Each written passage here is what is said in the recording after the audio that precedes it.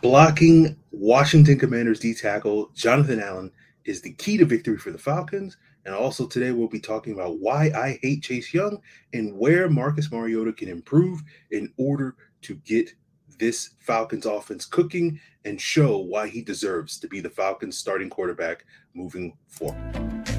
You are Locked On Falcons, your daily Atlanta Falcons podcast. Part of the Locked On Podcast Network, your team every day.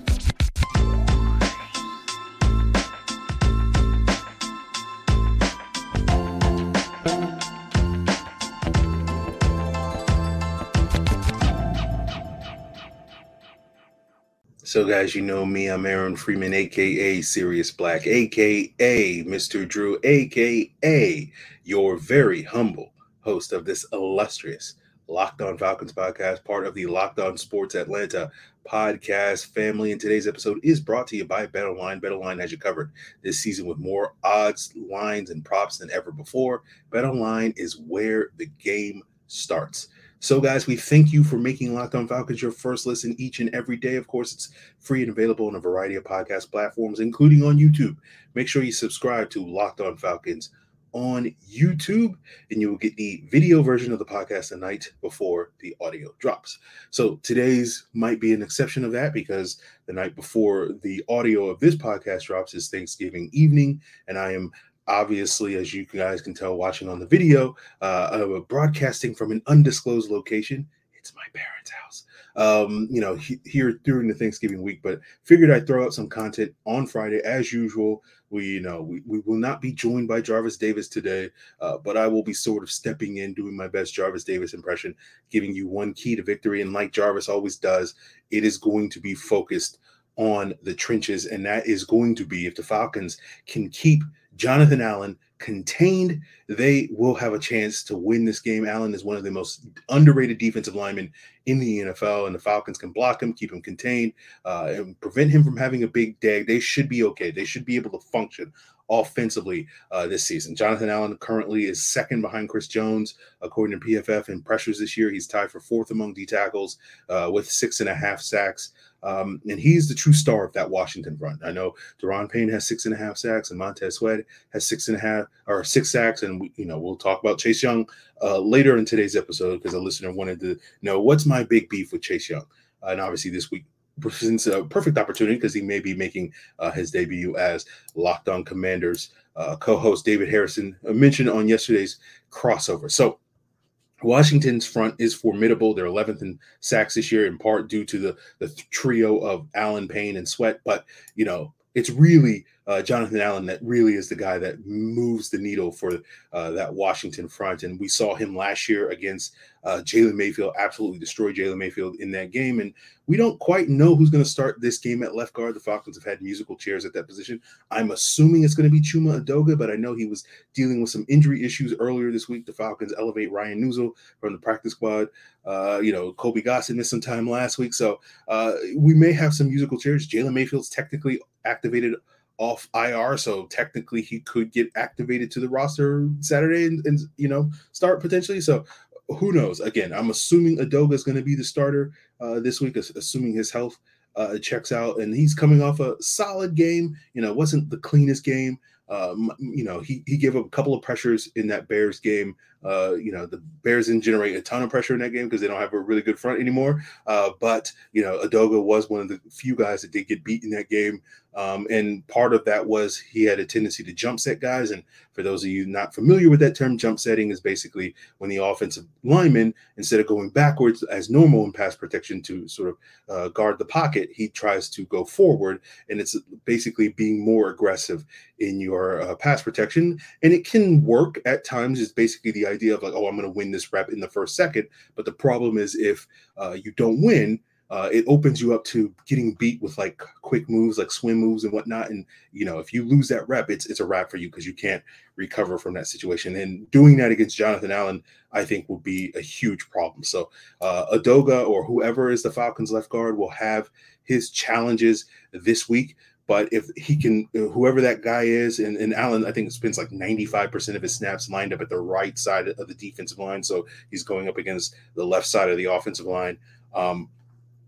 Whoever that guy is, is going to have his hands full. But if he can block him effectively on first downs when the Falcons want to run the ball, if he can block him effectively on third downs when the Falcons probably will throw the ball more often, then that will give this Falcons offense a chance to function. Again, Allen's going to get his, right? It's not about stopping him, it's containing him, right? You're going to see number 93 making several plays on Sunday, but as long as he's not taking over the game, the Falcons should be fine. But speaking of players that will not be taking over the game, guys, let's talk about Chase Young. We'll get into that as we continue. As a listener wanted to know, what's my beef with Chase Young, right? My expert opinion on Chase Young, and we'll get into that. This will be the only time I can really wax poetic. And of course, as I mentioned earlier, David Harrison of Locked On Commander says that this potentially could be Chase Young's debut, although he'll probably be a limited role. And we'll get into all of that as we continue today's episode, guys. But before we get there, I want to tell you about Prize Picks, a fun new way to play daily fantasy. All you got to do is pick 2 to 5 players, and if they score more or less than the Prize Picks projection, you can win up to 10 times your money on your entry, and it takes less than 60 seconds to enter. And the great thing is you're not competing against other people. It's just you versus the projections. They're offering projections not only on the NFL, but NBA, NHL, PGA, college football, and so much more. Prize Picks is safe, it's fast, it's easy. It's currently in operation in over 30 states in the U.S. and Canada. All you got to do is download the Prize Picks app or go to prizepicks.com to sign up, and first-time users can receive a $100 instant deposit match up to $100 with the promo code Locked On. That means if you deposit $100, Prize Picks is going to match it 100% with another $100. If you deposit $50, Prize Picks is going to give you $50. Don't forget that promo code Locked On at sign up for an instant deposit match up to $100. And guys, I want to thank you for making Locked On Falcons your first listen. And for your second listen, check out Locked On Sports Today, where you can get the insights from the local experts that go beyond the scoreboard and behind the scenes. Subscribe to Locked On Sports Today, available on YouTube or wherever you get your podcasts. So our next question comes from Anthony White at Georgia Pride 8 on Twitter. He has, what are the biggest reasons why you think that Chase Young is overrated? I'm not disagreeing with you. I just want to know why from your expert knowledge of watching film. Much respect to the show and keep doing what you do. Well, thank you, Anthony. Of course, I am an expert. I've never been wrong. I'm kidding. Let's go all the way back to the beginning with Chase Young, right?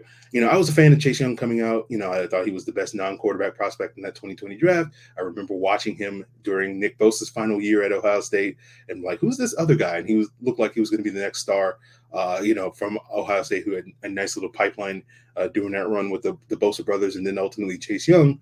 Although I did not quite see Chase Young as this sort of generational prospect that others did, my main concern with him was his, the fact that he didn't work out ahead of that 2020 draft, and that was the COVID draft where he opted, like a coward, kidding, to not work out at the combine. And then, of course, COVID hit, and so there were no pro day workouts there. And so for me, when it comes to pass rusher, I do factor in testing highly. Again, it's not the end-all be-all of a player's evaluation, but the Venn diagram in terms of there's a lot of overlap when you look at the best pass rushers in the NFL, and this goes back decades. This is not just like a recent phenomenon. All right, there's like decades of data that backs this up. But the Venn diagram of productive pass rushers versus guys that test well, there's a lot of overlap. There's a couple of outliers. Michael Ben is probably the best example of an outlier over the last decade or so. But for the most part, if you're going to be a productive pass rusher, you're going to test well. And not having that data on Chase Young, prevented me from declaring him as this generational pass rusher that so many did, saying that he's one of the best pass rushers of the last 20 years plus, etc. So I was lower on Chase Young than most, but I wasn't low on him. You know what I'm saying? So then he has his rookie year. He's solid as a rookie. He wins Defensive Rookie of the Year. I had no problem with him winning Defensive Rookie of the Year because who else are they going to give the award to? Maybe Antoine Winfield. I get how these awards work, right? Like Patrick Mahomes is going to win MVP this year because MVP goes to either a player that has historical statistical significance like Matt Ryan did or Adrian Peterson did when they won their MVPs, or they're just the quarterback on the best team. And in this case, unfortunately for Jalen Hurts, Patrick Mahomes' numbers blow Jalen Hurts is out the water. So, Mahomes is going to win the MVP. I'm not saying that he shouldn't win the MVP. I'm just saying, like, I get how awards work. They go to certain players, and in Chase Young winning Defensive Rookie of the Year, I had no problem with, right? But it all started. My beef with Chase Young all started when I was doing an episode, I think in the first or so week of December that year in 2020, where I think I've done it in the year since, and probably will do it again this year in a couple of weeks during the final week of Pro Bowl voting, where I basically go through who my Pro Bowl picks are. And I was looking at Chase Young, and I was really watching him a little bit more because I'm like, this is not really matching up with what I'm seeing. And so like I did not think he was worthy of the Pro Bowl, right? Because at that point in time, I think he was like 25th in the NFC in terms of among edge rushers in terms of pressure. He wasn't even in the top 50 among all players. Once you factor in the AFC, he was able to pad his stats a little bit against some backups against Carolina and Philadelphia later that season. To enhance his numbers a little bit, but it became an issue for me because I'm like, this guy's not that good. And this probably is my number one beef with Pro Football Focus, which was like, during that season and after that season, they were sort of pushing this hype train on Chase Young a little bit. And like, oh, he absolutely lived up to the hype as a rookie, and he's going to be an incredible football player. And I'm just like watching the film, and I'm like, it does not match up at all with what you're saying. And so, the big knock I had on Chase Young was that he did not rush with a plan, right? And this reminds me so much of Vic Beasley during his years. Because you remember, guys, towards the end of Vic Beasley's career, everybody was like, oh, Vic Beasley's motor is bad because he gives up on these plays. And the thing I always push back on is like, it's not a question of motor with Vic Beasley. It's a question of not having a plan, right? Vic Beasley's plans were very rudimentary, right? He's going to win with his speed on his first step. And if he didn't do that, he really had nothing, right? He didn't have the length. He didn't have the size. He didn't have the strength. He didn't have the counter moves or any of that stuff to do anything if he didn't win on that first step, right? He was a fastball pitcher, right? And he had a good fastball, let's say like a 95 mile per hour fastball, but he didn't have an incredible fastball. And so once offensive tackles could hit that fastball, Vic Beasley had nothing to do with him. And especially given that offensive tackles were often outweighing him by like 80 pounds. And so there was really nothing he could do to win that engagement if he didn't have a plan B, if he didn't have a counter move, if he didn't have spin moves, if he didn't have, all these other things that you need to be an effective pass rusher, right? And so when I watch Chase Young on film, I see a similar player of a guy that's just kind of standing around often, that doesn't rush with a plan, that doesn't really use any pass rush moves, even though he has these incredible tools, right? The size, the power, the length, all these things that are going for him, but he has not at all refined them in any shape or form. And, there's been this hype train among football media that this puts Chase Young on this pedestal, talking about him as this generational pass rusher and the guy that commands double teams and a guy that must be game plan for it. And I'm like, none of these people are watching the film. None of it's true, right? Again, defensive rookie of the year, I get it, but anything beyond that, like none of that hype that we've gotten on Chase Young is true.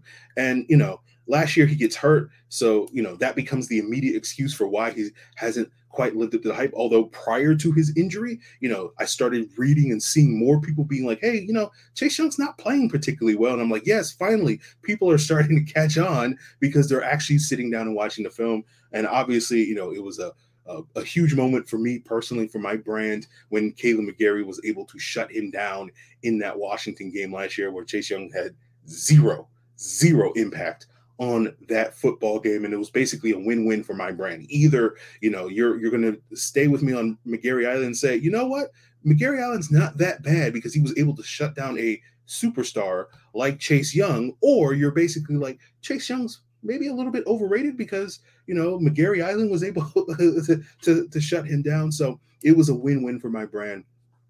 And so while I think Chase Young has a wealth of talent and absolutely over the course of his career could start living up to the hype and become the superstar player that people have hyped him to be, he needs to start rushing with a plan. He needs to start using pass rush moves. And currently he doesn't do that. And that's an issue that I've noticed time and time again with a lot of pass rushers that transition from college that are quote unquote polished technical guys. And then they get to the NFL and they just kind of rely on their athleticism before they relearn those skills that they showed in college. I've noticed that a number of times, but that probably be a conversation that will lead to the offseason when we talk a little bit more about some of the potential targets that the Falcons have in the offseason. So I think Chase Young fits into that paradigm as well. So I do think Chase Young, again, has the talent to become a star in this league. He absolutely does, right? He just hasn't become it yet. And I just think people are prematurely crowning him. And if he does turn into that star, I will absolutely own it, guys. I will sit here and be like, yeah, I gave Chase Young a lot of grief for the first 2.5 years of his NFL career. And then eventually he was able to turn a corner. Maybe that starts this weekend.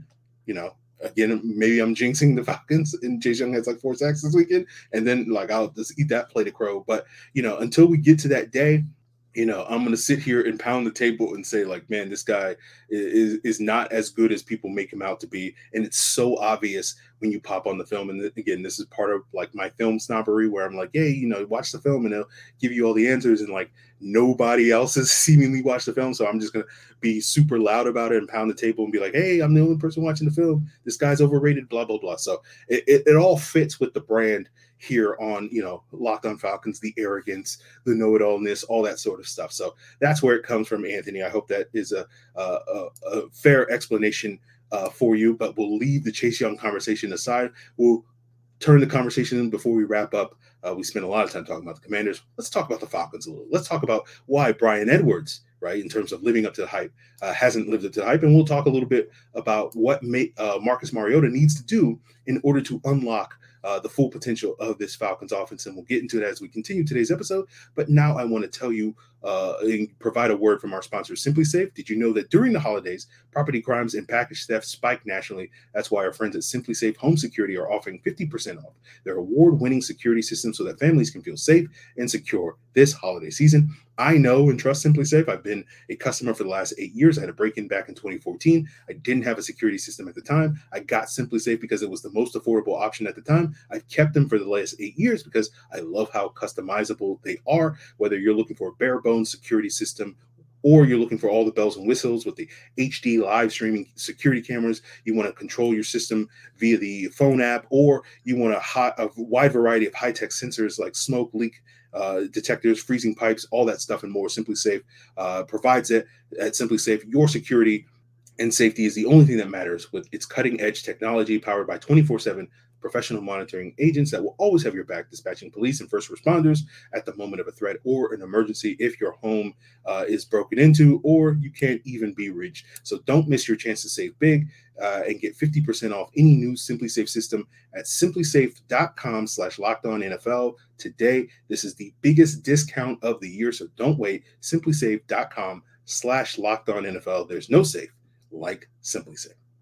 So guys, through the power of editing, those of you that are listening to the audio version of this episode did not notice my wardrobe change. Those of you watching the video version of this episode have noticed that. That's because the rest of this episode I recorded early Thursday morning at a time when Bryan Edwards was still on the Falcons roster. They wound up cutting him in the afternoon. And I had a listener question from earlier in the week on a YouTube comment from Raw Meat. He asked, why do you think Bryan Edwards is buried in our depth chart? I really thought he would be a major part of our offense. I answered that and talked a little bit about maybe an expanded role for Bryan Edwards with the injury for Kyle Pitts. Obviously, that would be for not. But I'll basically break down sort of why Bryan Edwards got buried on the depth chart, and you can sort of draw your conclusions that led to his release based off of that now that we have that full context going on. But basically, all the wide receivers have basically been marginalized in large part due to the Falcons' reliance on their running game, but especially the number 3 wide receiver, in this case being Bryan Edwards, got marginalized in this offense in large part due to the fact that the Falcons almost never use 3 wide receiver sets. I saw a stat from the end of October that said the Falcons only use 11 personnel on 25% of their snaps. The league average is around 60%. And what was notable is last year the Falcons only used 11 personnel, those 3 wide receiver sets, on 31% of their snaps. And I think a lot of us, myself included, thought that was just mostly due to the fact, oh, well, they don't have wide receiver depth, and so that's why they are dialing down these 11 personnel groups. But with the improvement, we thought that would be expanded a little bit. Still wouldn't be probably the 60%, but maybe 40, 50%, something like that. And obviously that was not the case. And seemingly the correct conclusion was this is just the design of the offense, that Arthur Smith sees fullbacks and number 2 tight ends as much more valuable in the way that he wants to run his offense than a number 3 wide receiver. And so that number 3 wide receiver, at least in Atlanta's offense, is going to see on average roughly 30 to 35 snaps less than he would on an average NFL offense. And that basically meant that someone was going to get left out in the cold. And that proved to be Bryan Edwards. A player like Olamide Zaccheaus is technically their number 2 wide receiver. And really, again, when you look at the hierarchy of the receivers, Kyle Pitts is number 1, Drake London is maybe 1B or number 2, and Olamide Zaccheaus is that 3rd wide receiver. And the reason why Ozzie leapfrog Bryan Edwards is because he brings a complementary skill set to those guys. He brings quickness, speed, separation skills. That's the number 1 trait you're looking at in a wide receiver, the ability to get open, the ability to separate. And Bryan Edwards wasn't really bringing that. He's basically what a poor man's Drake London. And when you already have a quote unquote rich man's Drake London, you don't really need a poor man's version. Now, we all had dreams of like, oh, there'll be this 1-2 punch like Corey Davis and A.J. Brown were in Tennessee, and that did not prove to be the case. And, part of me was like, well, when people were overhyping, oh, we're building this basketball team of contested catch guys with size and all this stuff in the offseason, I was like, I think people are a little overhyping this. And ultimately, I guess that proved true. But really, I think the way of looking at it is, you want to build a basketball team, but you just don't want to stock it with front court players. You need to build a backcourt. And that's where the Damiere Byrds and the Olamide Zaccheaus mix into it. You just don't want power forwards and centers. You got to have some, point guards, some slashers, some wingmen, all that sort of stuff. And I think that's where, the Falcons ultimately went to. And so, ultimately that led to Bryan Edwards' demise, the reason why he's no longer on the roster over a Frank Darby, a KhaDarel Hodge, a Damiere Byrd. Those guys bring special teams value, right? In addition to having that complementary skill set like Byrd and Ozzie on offense with their quickness and their speed and all that stuff, Hodge and Darby play special teams. And that's never something that Bryan Edwards has done in his NFL career. And given, his playing style being a little bit on the slower side, probably was not going to necessarily be the guy that you wanted out there, running down kick returners and whatnot. So ultimately that cost Bryan Edwards his spot on the roster, and it's unfortunate. I think we all, even if I could have sat here and said, oh, I was lower on Bryan Edwards than your average Falcon fan. I saw him as a sort of a Mohamed Sanu type of player, and longtime listeners know I wasn't the biggest fan of Mohamed Sanu as a contributor. I did certainly still think that he was going to contribute a lot more than what he did this year. So it's unfortunate for Bryan Edwards. The Falcons are now out a 5th round pick, and they will presumably move forward, with their current group of receivers. And, one of the things you've heard me say a number of times on the podcast is next year when they're addressing their wide receiver group, you want to get that, that speed guy. And speaking of speed guy that can maybe take the top off of the defense, we'll wrap up today's episode talking about Mariota's deep passing. So we'll jump back to the previously recorded version of this episode talking about that final subject. So that's where we'll leave this edited, updated breakdown of Bryan Edwards' release rather than necessarily his lack of playing time.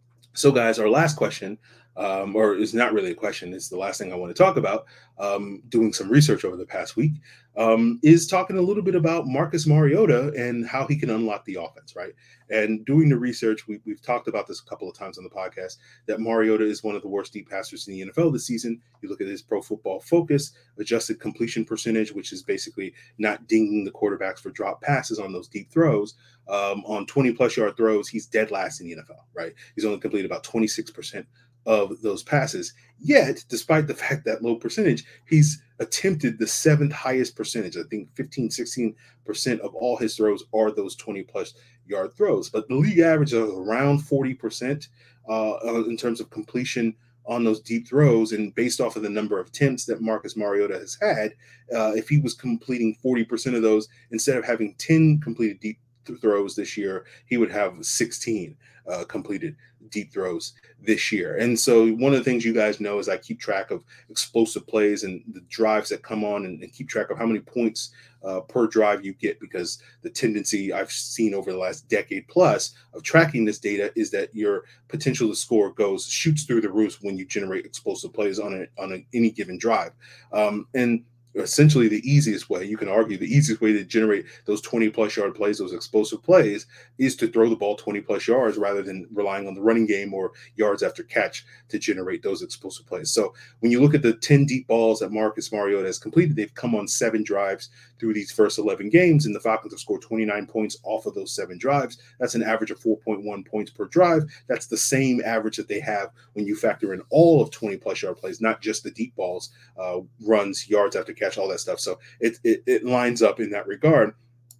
And if you assume that Mariota was league average, and so therefore completing 6 more of those deep balls, and if you also assume that they came on 6 separate drives, that would roughly be the equivalent of 25 more points added to the Falcons scoring total this year. And if you added 25 more points to their Falcons offense, they would go from currently 5th ranked highest scoring offense to only the 2nd ranked highest scoring offense, ahead of Buffalo and only behind Kansas City. Now, even if you didn't think that they came on those 6 additional deep passes in this alternate reality where Mariota is a league average deep ball thrower, came on 6 separate drives, let's say it came on 4, right? That would still push the Falcons into a top 3 scoring offense. And so, all of a sudden we'd be really looking at this Falcons team and offense as like, this is playoff caliber. We'd still have question marks about the defense, but we'd be like, hey, this offense is definitely playoff caliber, and maybe we can do some damage if we can score points in the postseason and whatnot. But we're currently not looking at it. Now, some of you may be pushing back and be like, well, Aaron, they're already top 5, as you just said. So why aren't we talking about them in that same light? Well, part of that is due to the fact that that top 5 ranking is not due to the offense. It's mostly due to non-scoring touchdowns, right? The Falcons are 2nd in the NFL with 4 non-offensive touchdowns this year. And so when you remove the Patterson touchdown, the block punt touchdown, the defensive touchdowns, all that and more, right? The Falcons offense is actually the 13th highest scoring offense. When you just factor in, the touchdowns from the offense and the field goals, they're actually 13th in the NFL in terms of the highest scoring rate. And so, if you did add in the 25-ish points that we're talking about for Mario's deep balls to the 13th highest scoring offense, all of a sudden they would jump from 13 to 5th, right? And only be 1 point behind Philadelphia in terms of their offensive output, who are 4th in this league. And so all of a sudden, again, the point still remains that the deep balls all of a sudden make this offense go from what it truly is, which is like above average, which is fine, to, top 5, I won't say elite, but near elite. Let's say that, right? If you think Philadelphia has an elite offense, I don't think they do, but, near elite, right? So again, we've talked about it a couple of times now over the last couple of weeks, is since Arthur Smith has made his commitment to Marcus Mariota as a starting move forward. It's like, okay, if that's going to be the case, okay, Mariota, you got to start hitting these deep balls. And so that's really where you can find unlock the full potential of this Falcons offense, right? We're never going to be an offense that's going to throw the ball 40 times a game and win, right? Like that ship has sailed, right? Barring, a miracle down the stretch, we're not going to see it. Maybe we get lucky and we get one game. Arizona's defense is bad enough where maybe that will happen in that game or something like that. But for the most part, we're going to rely on our top 3 rushing attack. I think we're 2nd in the NFL in terms of rushing yards. I don't know where DBO ranking is, but I'm sure it's in the top 6 or so. And then you couple that with a complimentary deep ball passing game from Marcus Mariota, all of a sudden you're looking like a legit top end offense. And now, again, still concerns, there's no miracle coming through that door in terms of defense getting to playoff caliber, but legitimately the offense could look like a playoff caliber offense with a top 5 rushing attack and a complimentary deep passing game that all Mariota has to be is average. Again, we're not asking him to be the best deep ball passer in the NFL. Just be league average, hit 40% of those deep balls if you're going to push the ball down the field, and all of a sudden we do have a legit playoff caliber offense. So I'm hoping to see that develop over these next 6 games as we get geared up potentially. And I think if we can see that developing, that will be the thing that will allow this offense to win the majority of those games and potentially make a playoff run. So that's something to keep an eye on, Mariota hitting those deep balls, for the rest of the season. So I wanted to bring that up. So guys, that's going to do it for us here on this Black Friday edition. If you're out in lines or, going through, all your web surfing. Make sure you check out Simply Safe if you're looking for a new security system, as well as, get those picks in on Prize Picks as well. So, guys, that's going to do it for us here on today's episode. Really appreciate all you guys sending in your questions, the YouTube comments, Twitter and Facebook at Locked On Falcons. You can send an email to lockedonfalcons@mail.com. And of course, you can hit me up in the Discord at Locked On Falcons, the link in the description below, guys. We will be back on Sunday, Jarvis, of course, to do that postcast for you guys here to break down whatever happens on this Falcons Commanders game. And of course, we got another great week of content coming for you at Locked On Falcons. So I hope you guys have a great weekend. Enjoy those leftovers. I know I certainly will. So really appreciate it, guys. Till then.